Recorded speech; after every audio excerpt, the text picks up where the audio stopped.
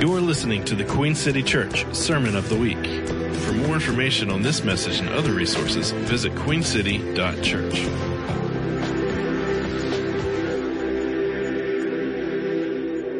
Good morning. Yeah, I know that in my previous visits I have referenced this, but I feel like that I need to do it again. For 35 years, I've enjoyed a rich relationship with the McMillans. Last evening, we were having dinner together and reminiscing about all the people that have come and gone in our lives. And when I was watching Sarah this morning, this is the first time I've ever had the experience of being in a meeting where Sarah has led worship. And oh, have I been missing something for sure. But to see the children up here involved as well, I was thinking of John's statement when he said, I have no greater joy than to see that my children walk in truth. And my youngest, when he was 13 years old, played with John Mark in his band. And my middle son, who's now the worship leader at Seacoast in Mount Pleasant, South Carolina, started out with John Mark. And, those memories are priceless, to say the least. And I don't want you to feel like I'm placating you by any means, but when I came in this morning, from the very first song, especially when you consider the present climate that we're in that is so toxic and almost asphyxiating, you feel like you're choking. Do you find yourself throughout the day taking a deep breath?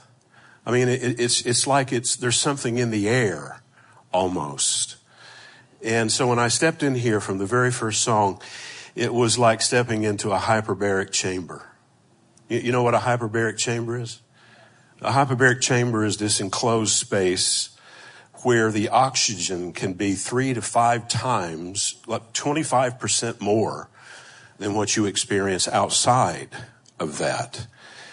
And of course, the purpose of it is to accelerate healing, to assist the body to restore itself.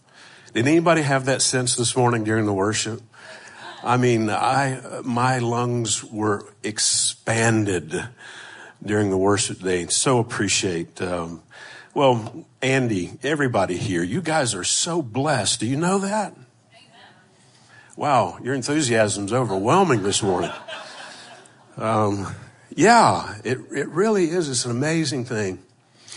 In light of everything that is going on in the world right now, I think it's important that we are reminded of an old Indian proverb that I've taken an affinity for. And it goes like this. It says, everything will be all right in the end. And if it's not the end. Now, I don't know what your theology is about where we're heading to in these quote unquote apocalyptic times, which is one of the most misused and abused words in all the Christian vocabulary. Because apocalyptic has absolutely nothing to do with some cataclysmic event that is looming on the horizon. The word apocalyptic has to do with an unveiling, a discovery. And so I think, for me at least, if you just allow me to ruminate a little bit before I get to a text, I'll just keep talking till eventually I say something, all right? But all of us have a worldview, whether you are aware of it or not. And that worldview is heavily influenced by two things, either your elders or your environment. And when we talk about a viewpoint is very subjective in as much as it is a view from a particular point. The way I see things are not necessarily the way they are. It's just the way that I see them. And most often I am not aware of my bias. Are you with me so far? The talking heads and the influencers of our time have in many ways hijacked our perspective. And they've done it very subtly. This past week, I thought of a profound statement that I read many years ago by Marcus Aurelius, who said, everything we hear is an opinion, not a fact, and everything we see is a perspective, not a truth. Now, I don't want to be offensive here in the early going, but the generation sitting here, for the most part, a long time ago, they drank the Kool-Aid, and I said it. They drank the Kool-Aid of the late great planet Earth in Armageddon. And so they seem to be always looking for a reason for something else that is signaling the end of the world. And so I think it might be the end of the world as we know it, but that doesn't mean that the end belongs to some sinister plot. Isaiah said it so eloquently. He said, God declared the end from the beginning. And when we talk about the future, we need to understand that God is already in our future. He's already there. As profoundly simple as that is, he's already in our future, and our life is going to continue to go on, maybe just not the way we thought it would. But see, this becomes so problematic for so many people that are limited in their perspective by being so close to the trees, they just cannot see the forest. God is doing new things. I said, God is doing new things. I've told you before, I tend to go longer when I feel like people are not getting my point. So, yeah. So, everybody this morning, whether you did it manually, most of you, it happened automatically, digitally. You reset your clock, right? We do it twice a year. And it always reminds me that every time that this happens, that I'm giving the opportunity myself for a reset. I don't take it as something is just an automatic. And I'm sure that a lot of you at this particular point, after 2 years of what we've gone through, you probably would opt for not just springing forward an hour, but maybe a year or 2 or 3. So I love what Anne Lamott says, one of my favorite authors. She says, almost everything will work again if you unplug it for a few minutes, including you. And so I think we really are in a time right now where we have an opportunity for a reset. I want to invite you to the gospel according to Luke chapter 12. Luke chapter 12. And while you're finding your place there, there's been something that has been gnawing at me for the last several days. Actually, it's been something that's been gnawing at me for a few years now. One thing that pastors are really good at, I've discovered, present company included, is answering questions that nobody's asking. I mean, we can spend 60 weeks out of a year on series that may flaunt our theological fortitude and understanding, and we're disseminating, all this information, but it doesn't always translate into transformation, does it? So what are the real questions that people are wrestling with right now? Tolstoy said that historians are like deaf people who go on answering questions that no one has asked them. So it's my intention. I'm setting you up. You probably already sensed that, don't you? Those of you that have been in other meetings that I've been speaking, you know I have a tendency to do that. So I'm trying to posture your thinking and help you to understand that so much of what is going on right now that is driven by what I would refer to as the myth of scarcity. And that probably sounds like a ludicrous statement. that scarcity is a myth. But I intend, ladies and gentlemen of the jury, to make a case against that. In Luke chapter 12, beginning with verse 13, someone in the crowd said to him, "Teacher, tell my brother to divide the inheritance with me." But he said to him, "Man, who made me a judge or arbiter over you?" And he said to them, "Take care and be on your guard against all covetousness, for one's life does not consist in the abundance of possessions." That's one of the reality checks that we are having right now, that one's life does not consist in the abundance of possessions. I'm sure you've heard a lot of the quips about how most of us here in the West struggle with first world problems. I mean, it's rather humorous, isn't it? Problems like, I can't get a signal for Wi-Fi, right? I mean, the list goes on and on. I have more clothes than I have hangers. I've got this iPhone and the new ones come out, but I've got to keep this relic, this antique, until I'm through with my contract. And I don't mean for that to have a condemning tone to it, but in the last couple of weeks in particular, as I've watched what's been unfolding in the world, the horror, when I see what this despot is doing, people that have worked all their lives and they're having to walk away from their homes and their possessions and their bank accounts. Has anybody else been a little bit convicted by that?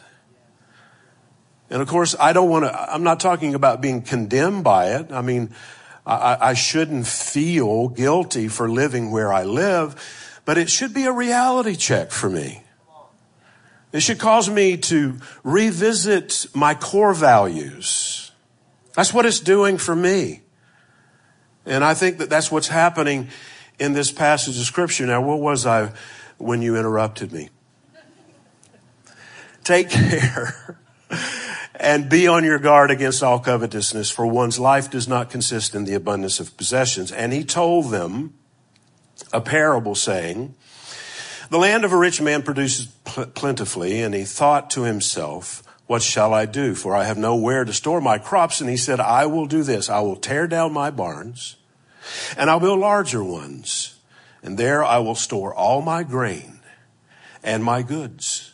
And I will say to my soul, soul, you have ample goods laid up for many years. Relax, eat and drink and be merry. But God said to him, fool, this night your soul is required of you, and these things that you have prepared, whose will they be? So is the one who lays up treasure for himself and is not rich toward God." I want to talk to you about scarcity and sufficiency. Scarcity and sufficiency. I believe that this is probably more relevant than anything that I could talk to you about today. I have a friend that lives down the street from me that posted a rather humorous meme this past week, and it said, "I'm pretty excited. Our loan was approved. We're closing on a full tank of gas this weekend." And of course, I'm by no means, don't pretend to be an economist at all. But I believe that if all the economists in the world were laid end to end, they probably still wouldn't reach a conclusion. No way. So it seems like in what we've just read, if you didn't notice already, that Jesus, as was characteristic for him, he is always telling unorthodox and unsettling stories, isn't he? Always doing that. And before we get to the heart of the parable, I think it's important for us to see to be clear about what it's not about. I don't think that Jesus was condemning wealth. So if you think I'm here And I have, some sort of hidden message, encrypted message where I'm going to be condemning capitalism, which, by the way, capitalism has a dark underbelly to it, just like communism does. That didn't seem to go over very well. But it does, and it makes it increasingly more difficult when we examine the teachings of Jesus about materialism and capitalism, and we try to square that, we try to harmonize that with the way that we conduct our lives. I mentioned earlier about a viewpoint is very subjective. It's just a view from a particular point. And our worldview has been so skewed, and in these apocalyptic times, we're beginning to see things from a different perspective. Would you agree with that? I think we're coming back to the gospel, and we're seeing things that we maybe intentionally didn't ignore, but they've been there all along. So Jesus is not really condemning wealth, not even the desire for more wealth. That's not what he's talking about. So many people believe in the virtue of poverty. The truth is, though, some of the poorest people I know are very wealthy. And I'm not just talking about those who have yet to accept Jesus. I know a lot of wealthy people that consider themselves a part of the community of faith, but really they are suffering from a form of poverty that is more devastating than someone that is homeless living under a bridge here in Charlotte. I know that seems like, a paradox or maybe even a conundrum, but it's true. The key to this text, though, is found in the verses 15 and 21 when Jesus makes the purpose of what he's saying very clear. He introduces the parable by basically saying, watch out, be on your guard, all kinds of greed, against all kinds of greed in your life. And don't abdicate to this idea that life consists in the abundance of things. And then he finishes up what we just read here, and he says, this is how it will be with whoever stores up things for themselves, but is not rich toward God. Jesus, in my opinion, is warning about getting out of balance, about our tendency, our propensity to get out of balance. And what leads up to this particular story or parable, it happens there in that first verse that I read to you in verse 13. There's someone that just brought a disruption. And we are in very disruptive times right now. And this person just speaks up from the crowd and is demanding equity. He is demanding that a situation be resolved that he had concluded was unjust. So what does he say? Teacher, tell my brother to divide the inheritance with me. There were disputes back then as there are now over this sort of thing.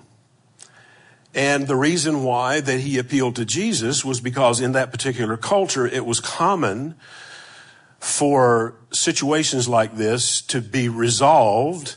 The arbitration took place at the hands of a rabbi. And Jesus, sometimes, I've found this to be true throughout the Gospels. He is asked a question and his response seems to be as if, did you even understand the question to begin with? His questions were often answered with more questions, because he understood the importance of that. I think that, we have this wrong idea about Jesus that he came to teach people what to think, when in reality, he came to teach people how to think. He was not coercive. He understood, as it's been said for years, that a man who is convinced against his will is of the same opinion still. So he turns the whole thing on its head. And he begins to talk about something that does not seem relevant to the question that the man raised. The man's request wasn't unreasonable. No one who would have heard him in that crowd would have been surprised. He had a legit grievance. And the rabbis were the wise ones. They were the ones that were supposed to settle these family disputes. But Jesus refused to become involved in that. Do you find yourself right now pleading with God to intervene in certain situations and he appears to be totally indifferent to it?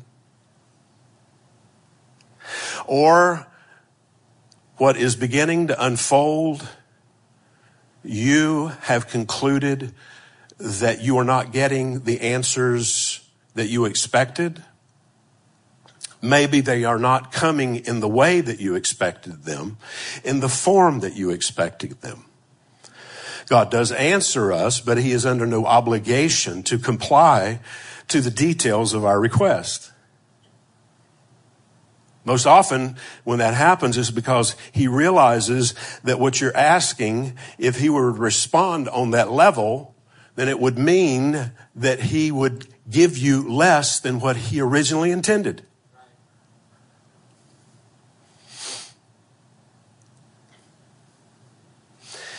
So Jesus does not have a problem with the super rich. He is not condemning this man for the accumulation, but the way his attitude had turned toward it. Let's build bigger. Let's do more. I think that, oddly enough, in a counterintuitive way, that reflects a mindset of scarcity. I got a question for you, and it's not a trick one. What's 1/2 of infinity? That's your infinity. Thank you. What's 1/4 of infinity? What's 1/8 of infinity? There's just a couple of people that have the courage to respond. How many of you are not going to answer no matter what I ask? It's infinity, isn't it? And that seems like a trivial set of questions, but I think what Jesus is really trying to do is jar their thinking away from this idea of scarcity. Because we live in an infinite kingdom. Yeah. Now, make sure you don't misunderstand what follows. The universe, maybe not the planet, but the universe is 13.8 billion years old and has been expanding at the speed of light since he said, "Let there be light." It's still expanding. We can't wrap our minds around infinity, right? This, you say, are you reading this out of that particular story? That's exactly what I'm reading, because I think that right now, what we are being conditioned to believe because of what is happening to you at the pump, or what is happening to you with the price of groceries. Am I talking to the right people at all? Is this true in Charlotte? I see people steaming over this, and I want to ask, how's that working for you? Really, how's that working for you? That's why we have to return to what Jesus has always taught us about abundance. I believe that once we let go of this myth of scarcity, that in that moment is when we begin to understand the surprising truth of sufficiency. I don't want to be nitpicking about this, but sometimes it's like fingernails on a chalkboard when I hear somebody say, "God has never failed me yet." Does that bother anybody else? God has never failed me yet. I mean, that seems to be our default setting. That seems to be, okay, I got to make sure I say yet. Correct? And when I talk about sufficiency, I'm not talking necessarily about a quantity of anything. Sufficiency isn't an amount at all. It's an experience. It's a context in which we we generate a declaration, a knowing that there is enough and that you are enough.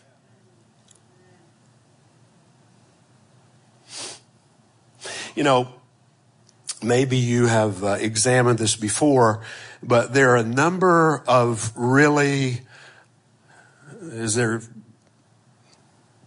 named by some scholars, difficult or hard sayings that Jesus made. They are enigmatic in many ways, like, let the dead bury the dead. Eat my flesh and drink my blood. It's easier for a camel to go through an eye of a needle than for a rich man to enter into the kingdom of God. If anyone comes to me and does not hate his father and mother and wife and children and brothers and sisters, yes, even their own life, such a person cannot be my disciple. Those are hard sayings.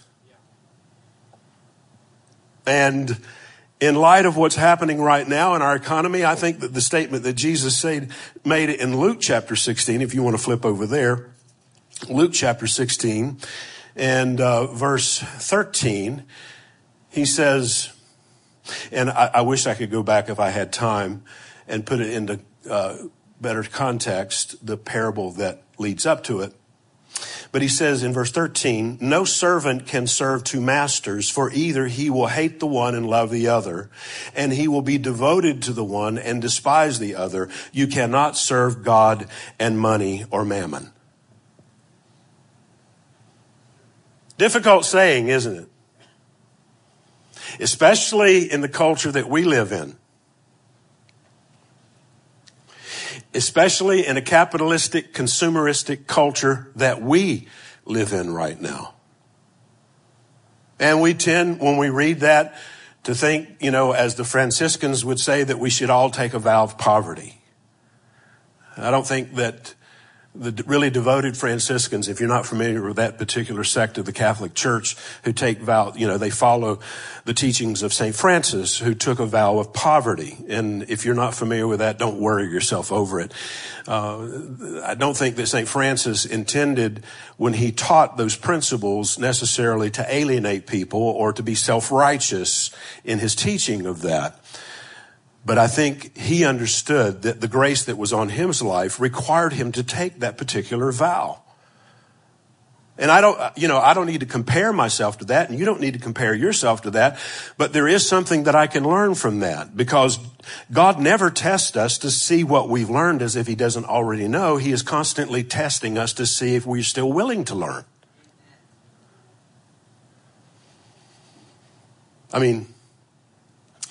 I feel myself digressing here just a bit, but many years ago, I don't know that I've told this story before, we had a missionary that we supported in Haiti.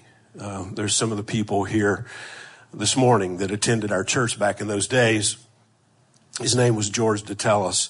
What he accomplished there in Haiti was staggering. The scope of his ministry, thousands of people he impacted, dug the first freshwater well in Haiti. His vision was that the reason for all of the paganism and the people who followed voodoo practices was because of ignorance. And so his goal was to go there and educate them. My people perish for a lack of knowledge. And I thought it was brilliant. By the time that I went to visit there in Haiti, and when I landed in Port-au-Prince, truly a third world country, and we're traveling from the airport to his compound, I'd never witnessed, and I've traveled the world. I've been in other third world countries, but I've never witnessed anything like that. It was inhumane. The conditions that people were living, the squalor that people were living in. It was so shocking. I can still see the vivid images. It's like it was burned in my brain. When I get to his compound, though, it is like going into the New Jerusalem. Everything changed. He went there so many years ago, and with nothing, absolutely nothing. He and his wife lived in tents for the first 2 years. And you can't imagine the vermin. You can't imagine the infestation of mosquitoes. He got malaria and dengue fever and yellow fever, almost died more than once. But by the time that I got there, he had 5,000 students in his school from grades 1 to 12, had dug this freshwater well. So I told you, that's just a little bit about him. And he'd come to our church once a year. And by the way, he never, ever fled the country whenever there was unrest in the government. He was one of the only missionaries that stayed through it all. When I would go with him into the villages, people would come out by the hundreds and follow him like he was Jesus. Here's my point. There is a point in there somewhere. When he would come to our church to share what he was doing, I remember I was in my 30s and I'm sitting on the front row and I'm listening to this man talk about his vision and how he had committed his life. Love not his life even unto death, as the scripture says. I remember the first time I was so living in a first world country in the West with all of my comforts. Sit there, and when he's done, I'm feeling like, I don't even have the right to hold a microphone or open a Bible in front of an audience. I was comparing myself to him. It would sometimes take me weeks to get over that. The second or third time that he came, George was up sharing, and I didn't hear the audible voice of the Lord, but I did hear inwardly the Lord speak to me very clearly and definitively, and he said, "You're impressed with the wrong thing." I said, "What?" He said, "You're impressed with George." He said, "You should be impressed with the grace that I've put on his life, because George would not be capable of doing that had I not given him the grace to do it." Now, I took that little sidetrack because I felt like it was important, because I don't want to come across this morning heavy-handedly and make it sound like that, I'm condemning anyone, but I do believe that the days that we're heading into can potentially be defining moments for us. Does anybody agree with that? Does that resonate with anyone? It can really be defining moments. It's like what John Mark was talking about earlier when he was talking about the efforts in Ukraine.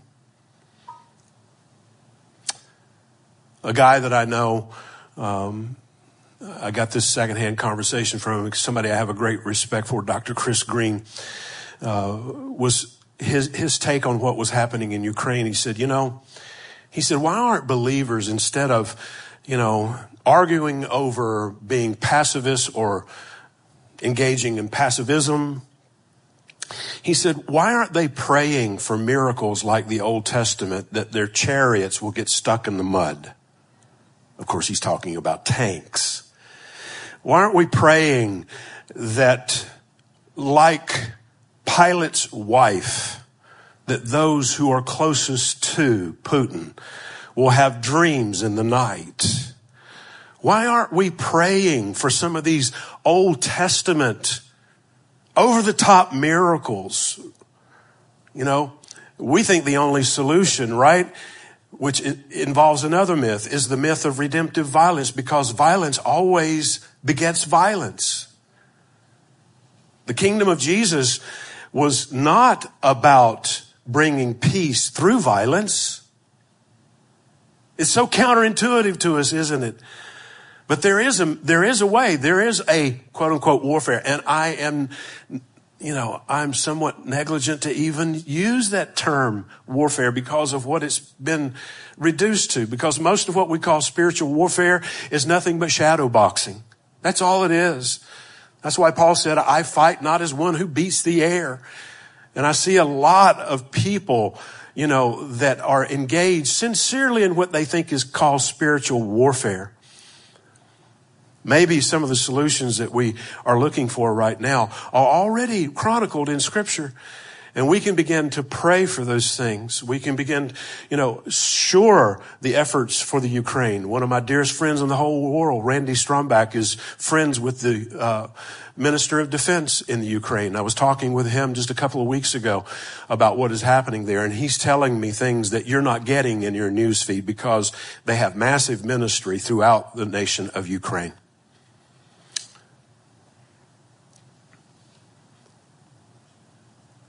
So I think this morning that, again, we are experiencing somewhat of a reality check. I know I am. I don't know where you are.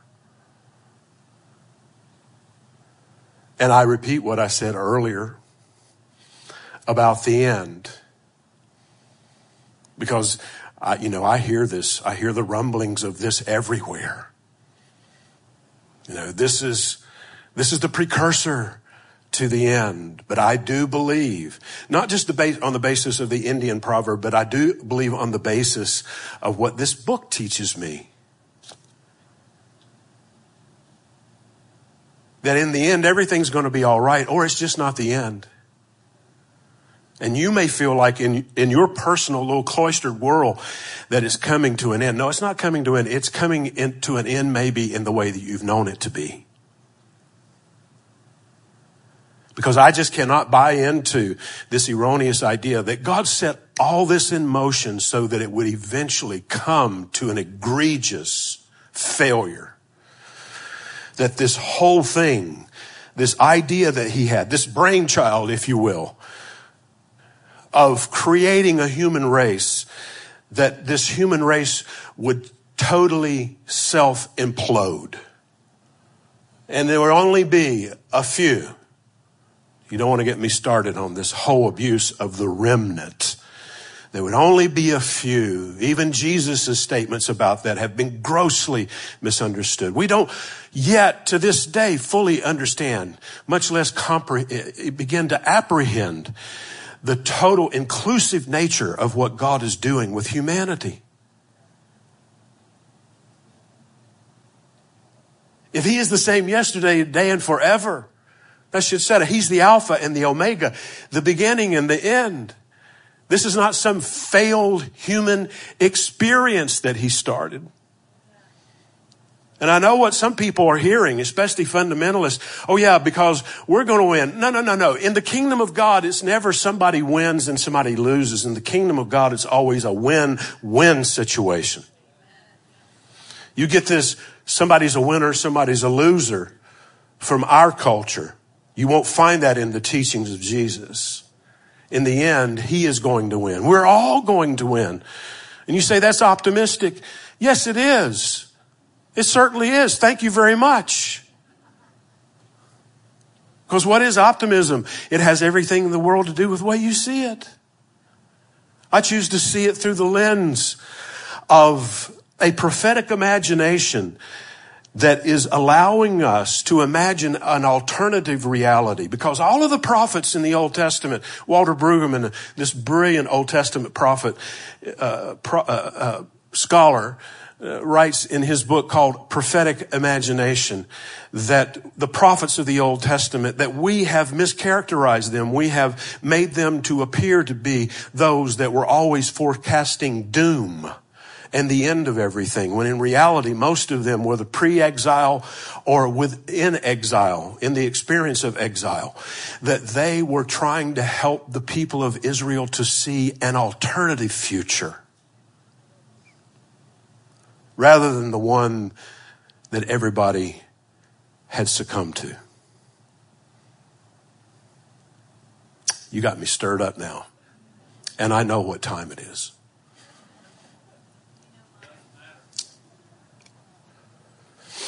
You cannot serve God and mammon. So Jesus is creating a clear dualism between God and what he calls mammon. And mammon was just the god of wealth and money, superficiality and success. So Jesus is basically saying eventually we've got to make a conscious decision here. It's always been interesting to me that the only miracle that is recorded in all four Gospels is the miracle of the multiplication of loaves and fishes. You ever notice that? It's the only one that is recorded in all four Gospels. And I think that warrants us making a little closer inspection of it. You're all familiar with it. You've heard about it since you were in Sunday school. In John chapter 6, the narrative of that specifically, and you got to see the context of these things, because to me, it is not just hearing what Jesus said, but where he said it and when he said it and to who he said it to. So you got 5,000 men are there, possibly 25,000, counting the women and children. And the scripture says that they're essentially in a desolate place. And it was at the Passover that this happened. So there's all these factors that are converging at one time. He's been teaching all day long, and he recognizes, he can see in the eyes of the people, these people are hungry. They're really hungry. And it's intense. And you know the exchange that takes place. Philip comes to him. What do you want us to do? And I love how Jesus would engage them. You know, it even says, he asked them, he said, what do you have? Already knowing what he was going to do. Love that. Why does he ask the question when he already knows what he's going to do? What do you have? Well, we have 5 loaves and 2 fishes, but what are these among so many? They missed a teaching moment. Let me tell you what he's trying to do. He is trying to awaken in their collective consciousness. Now, you got to track with me on this one. When we talk about scarcity, what are these among so many? He's trying to awaken in their collective consciousness something that goes all the way back to the Exodus. Because they're in a wilderness, they're in a barren place. In the same way that the children of Israel had come out in the Exodus, and here they are in this desolate place with no water and no food. That's scarcity. The context is the same because it happens at Passover. When was the inaugural Passover? It's when they came out in the Exodus. And the disciples missed the whole point. He's trying to awaken something, and I use the term collective consciousness because in their minds was still embedded scarcity. Because when they came out of Egypt, they came out as slaves, believing this myth of scarcity. And the whole thing that set that in motion, and I don't want to throw Joseph under the bus, but Joseph conspired with Pharaoh, and this is essentially what started the economy of scarcity. Remember the whole dream that Pharaoh had and the way Joseph interpreted it? Some of you may think, oh my gosh, how could you say such a thing about Joseph? Well, Joseph's original idea about how to manage resources was a good one, but what happened is it deteriorated into a control system. And it ingrained in the minds of the people scarcity. And it followed them for, is this making sense to you? It followed them for generations. And here Jesus is in a very similar context. And he's attempting to break this generational thing of scarcity. What is a half of infinite? Infinity. Now, I understand, just how difficult this is for our natural, rational minds, but it almost slipped out, national. But it's true. Our natural, rational, logical, because we live in a democracy and we live in a meritocracy. I mean, that's how you navigate through life, right? It's a quid pro quo. You do this and you get this in return. But in the kingdom of God, it's about grace. It has nothing to do with what you deserve. It has nothing to do with how much sweat equity you've put into it. Wow, is that challenging to us? This is the undercurrent of everything which, by the way, 2/3 of Jesus' teaching were not about heaven and hell. They were about the marketplace. It was about how we live and how we manage with what we've been given. Remember I told you that most people in my position are usually answering questions that nobody's asking. I think these are the questions that people are asking right now, in my opinion. I'm encountering it everywhere I go. So what are we going to do? Are we going to wait till midterms? That's what some of you are thinking. Oh, okay. So I'm held hostage by this party or that party. Really? That just proves right there you're serving mammon. Man, that was like throwing a hairdryer in your bathwater, wasn't it? I mean, seriously. I've been yelling at the TV too. Anybody else? Oh, come on.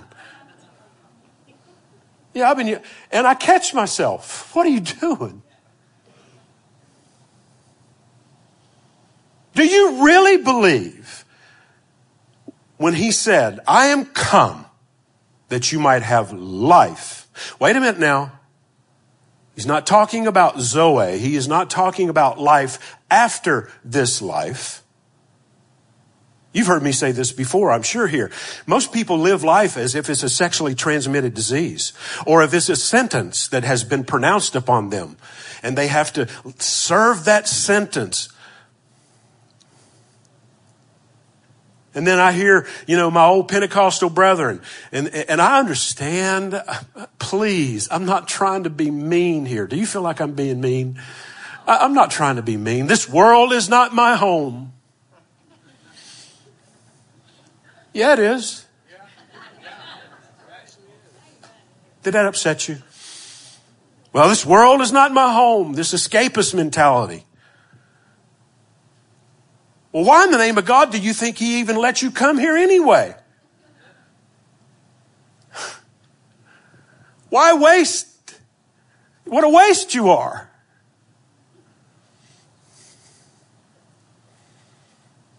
This is why Jesus used strong language. He said, you fool. He is more than enough. You are more than enough. And when we begin to operate, again, I am come that you might have life in this life and have it more abundant. And if you feel like this is just some pep talk, you've missed the point altogether. It's not a pep talk. It is alternative wisdom.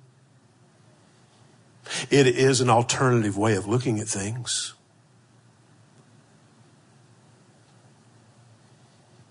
I've heard testimonies from my friends that have ministry out in California that have witnessed the multiplying of Bibles, the multiplying of food whenever they go on mission trips. Hey, listen, does that sound like fun? The next time you fill up your car, you know exactly how many miles it gets to the gallon. Is it too far-fetched or bizarre to suggest that you begin to believe in the power of God's multiplication? Is that not relevant? It's not realistic. I hear you. Well, go ahead. Live in that world if you want to. Live in that world. Again, that's what Jesus is talking about. We don't have to live in a mindset of scarcity, but sufficiency. Come on. How many times have you said, my God? Come on. My God shall supply all of my needs according to his riches. Not the gross national product. My God shall supply all of my needs according to his riches and glory through and by Christ Jesus. What if this is an opportunity for us in the days ahead for people that think that you are certifiably crazy because you are a follower of Jesus, and they see the multiplication in your life in the midst of great scarcity? Sounds like a plan to me. Amen. Well, that's my story, and I'm sticking to it. I'll tell you that right now. Jesus, you are the creator of all things. And you own all things. And I can go so far to say as you inhabit all things. We thank you, Lord, that we've relegated this passage of Scripture to funerals. We sorrow not as others who have no hope. Yes. But it has more of a broader application than that, because we believe in the power of resurrection. As frigid as it was last night, and I came out this morning to start my car, I still saw the Bradfords in the wind, and their beautiful blossoms, and the flowers making their way up out of the ground. And I thank you this morning, Lord, that in this season of Lent, as we are approaching this great feast of resurrection, that we're going to see resurrected hopes and dreams. Come on, anybody need that? Anybody need that? Resurrected dreams. We're going to see multiplication, not just for our own consumption, not just for our own greed, but Lord, so that it would flow through us. And we thank you for that. Bless this house. Bless Queen City Church. You already have, but I believe that the best is yet to come. In Jesus' name. Amen. Amen. Thank you so much. Thank you. Thank you. I'm trying to cut you off. Huh?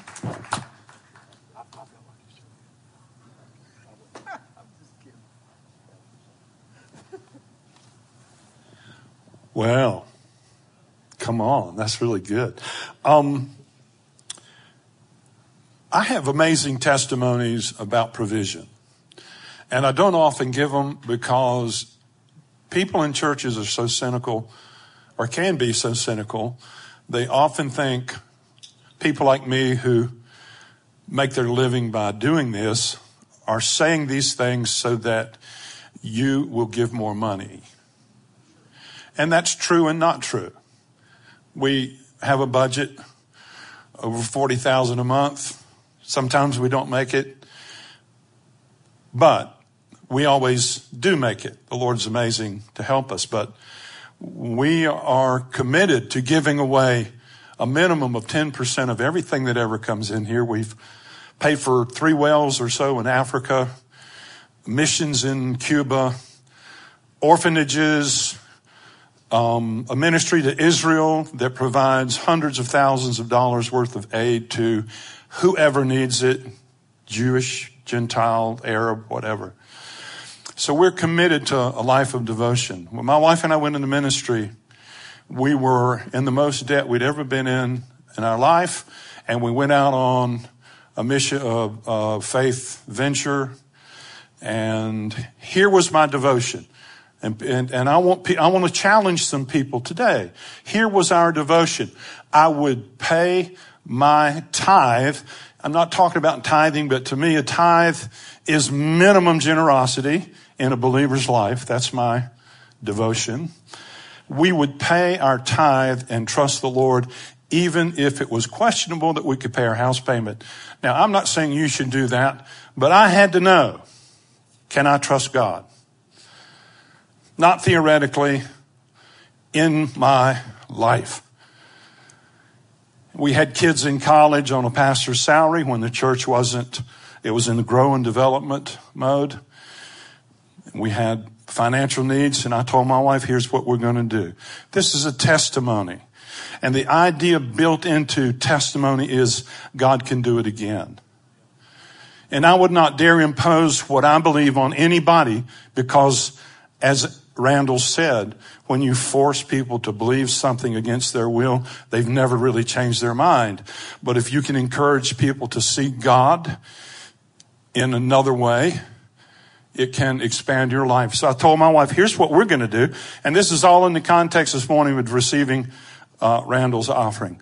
We're going to take $1,000 out of our home equity, and we're going to give it to a missionary. And that's what we did. And the next day, that same missionary at a conference, the Lord woke him up in the morning and say, give Robin a check for $2,000. How many of you think that's remarkable? Well, it was not remarkable enough, because the Lord said, take that $2,000 and give it to these other missionaries.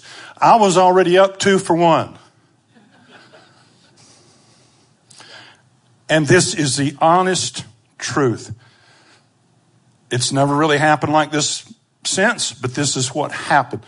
The Lord woke a wealthy man up and told him to write me a check for $10,000 as a gift, which is the kind of money we needed to start straightening out the mess we'd made of our lives as we were trying to enter into a life of faith. That's my testimony. That's what happened. That's no ploy to get your money. Keep your money, but may God cause us to be the kind of spiritual nobility that sons of the King are called to be. Randall's message on scarcity, I'm sure he jiggled some brains with some of his ideas and concepts this morning, and that's a good thing. We need to be shaken sometimes. But we're receiving this morning's offering. And if you want to give, you do it the normal way. But what is it on our website? You choose under fund, you select guest speaker. And whatever comes in for Randall, we'll give him. And if it's not enough, we'll add to it. That's right. How much does it take you to live in a month? What do you think it takes for a man who has 4 opportunities a month to live his life and make his income? Randall never says, how much am I going to get? Never. So, we do have, has everybody checked up here, and you can give money on your phone, and you can also, we have envelopes in the buckets here if you want to give that way, cash, checks. Just make a note. It was for this second offering, and we will be sure Randall is blessed, because that's God's heart. So, everybody okay? Did you feel worked over by me here? I didn't want you to, but I have testimonies. I know a living God. I've had to prove it out.